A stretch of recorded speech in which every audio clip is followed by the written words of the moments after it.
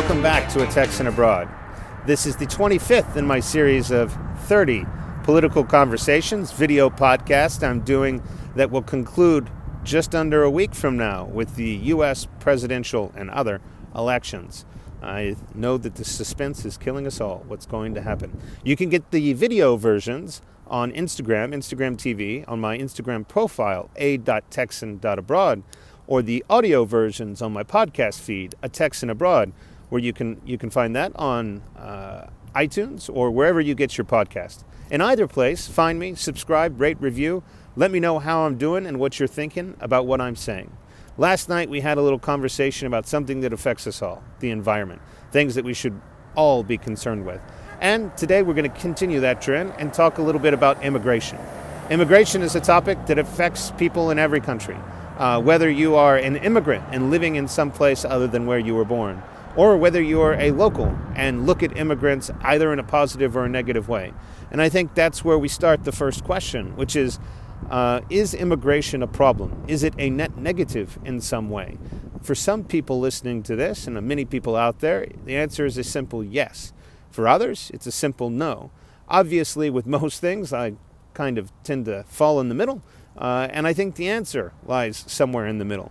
But if I was forced, gun to my head, as they say, to pick an answer between yes and no, I would say no, it's not a problem. Now, there are lots of issues with immigrants that come up, and we'll get to some of those in a minute. But I think some of the major complaints are that the first one, that's a pretty common one, is that they are a drain on resources, meaning that they are a net kind of taker out of different services and things that are provided by the government of a place where they live. The second one is that they are actually they take local people's jobs. I would have to say all the information that I've seen on both of those particular topics and the anecdotal evidence that I have on both of those particular topics is actually resoundingly to the opposite of both of those ideas.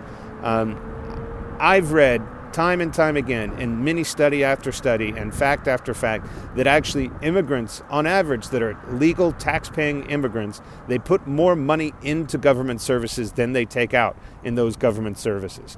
On average, the average immigrant is very aware of how much the government is providing for them. And again, most immigrants are not there to try and take advantage of the government and the services that are offered, but rather the immigrants that I know, they're there to try and make a life for themselves because they see a better opportunity in a country other than the one that they live in. Yes, there are exceptions to everything that I just said. Likewise, I wouldn't say that immigrants are stealers of local people's jobs. Actually, quite the contrary. I think about where I'm living now in Moscow. A lot of the service industry is actually employed or the laborers in that industry, in restaurants and bars and cafes, things like that, even cleaners, lower level employees, they're all from Western Asian countries, former Soviet countries, that can come here without actually without a lot of different visa that you might otherwise need to work here.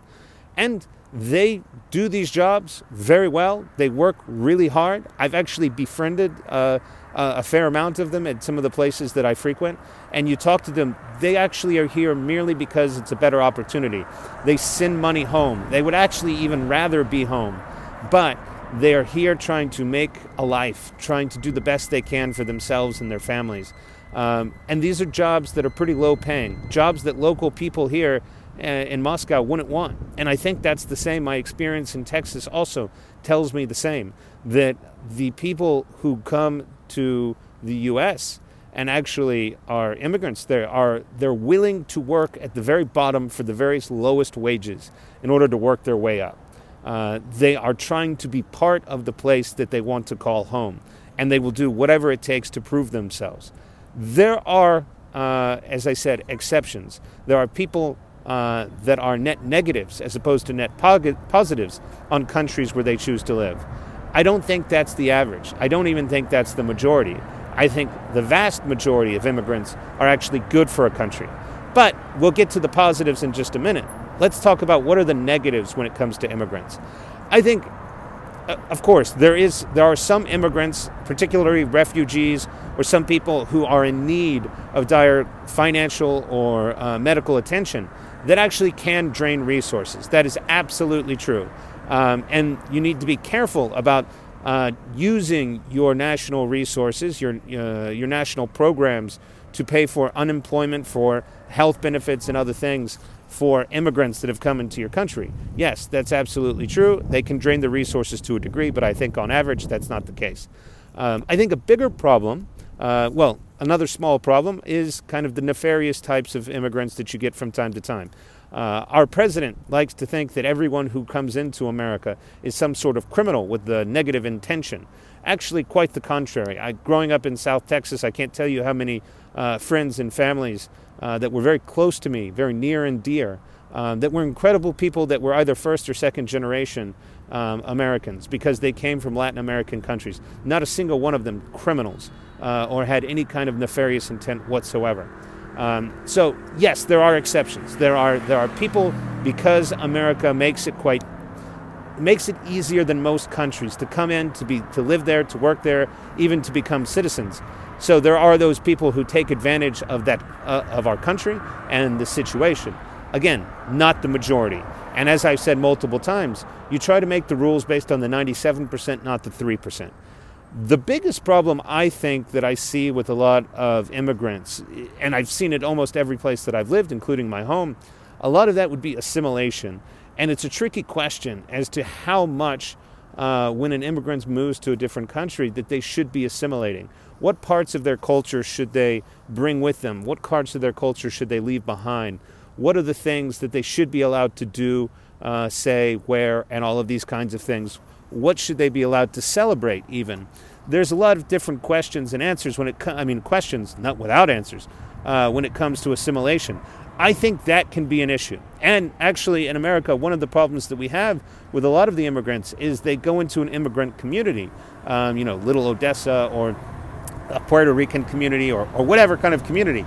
And actually, I just had a student who was telling me about her grandmother who moved to the UK, I think it was the UK, 20 years ago, found a nice Russian neighborhood where they have Russian stores, lots of Russian immigrants. She hasn't learned more than 6 words of English in the whole time that she's been there. So I think there is an issue with assimilation, integration, because the benefits, and let's get to those. What are the benefits of having immigrants? I think the biggest benefit is diversity. The diverse mindset that one gets when you surround yourself with people from different cultures and different upbringings. I can't tell you, I cannot put down into words, no matter how gifted I may think I am with the written and spoken word, I cannot express how important and how incredible it is to travel around the world and meet people from different places with different opinions, different ideas. The amount of knowledge that I have gained from my students, my local friends, even the expats that I've been lucky enough to call friends and even family in different places abroad, so far outseeds everything I've learned before then and everything that I will learn after. Again, I can't put it into words.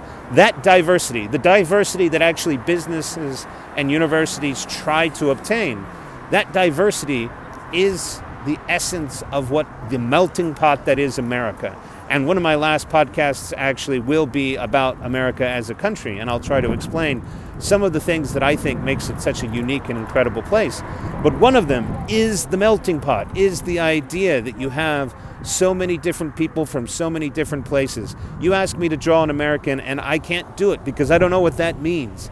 And I think that is an amazing aspect, because there is no better way to get rid of racism, hate, negative feeling towards someone than meet people from the very stereotypical place that you think you know what those people are about.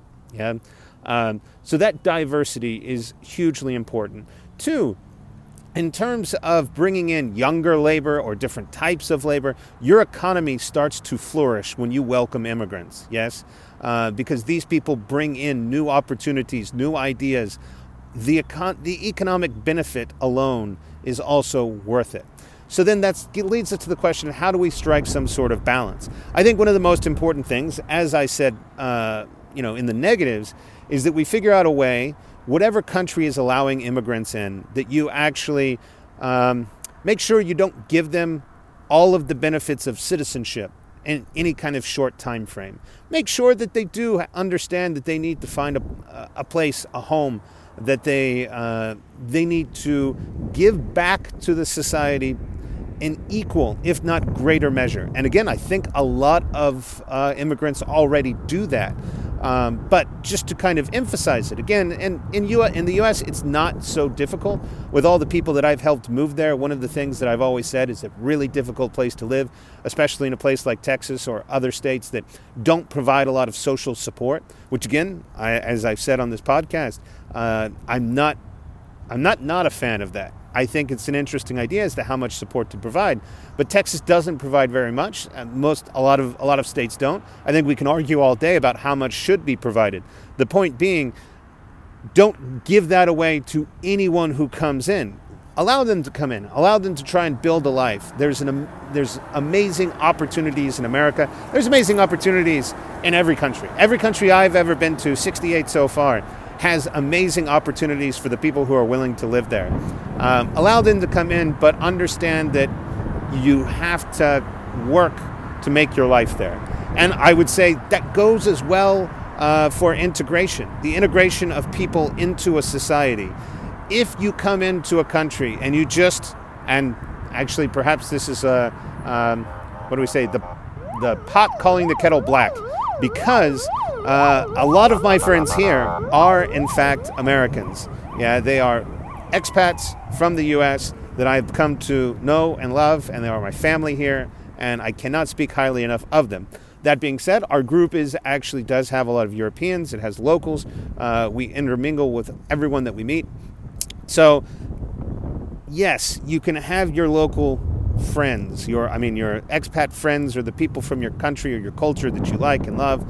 But again, I think integration into the local culture, that's a very important aspect. And I don't really know how to kind of encourage, incentivize, push people to integrate more. I think actually in America, it's done quite well. I think if you take a lot of second, third, fourth generation families, you can't actually start to notice. You can see the integration. Now, some people will say that's a bad thing because it becomes kind of monocultural. We'll talk a little bit about that tomorrow when we talk about globalization. But I think generally trying to figure out a way to make sure that if you move to the US or you move to the UK or you move to Germany and you're from the Middle East, you're not just going to find a little Middle Eastern community that is like a little piece of your home that you've carved out in a different country. I think the beauty of moving abroad, the beauty of immigration, is experiencing all the other people, all the different kinds of culture. And I think that's an important aspect. So you need to actually try and push people to do that as much as you can.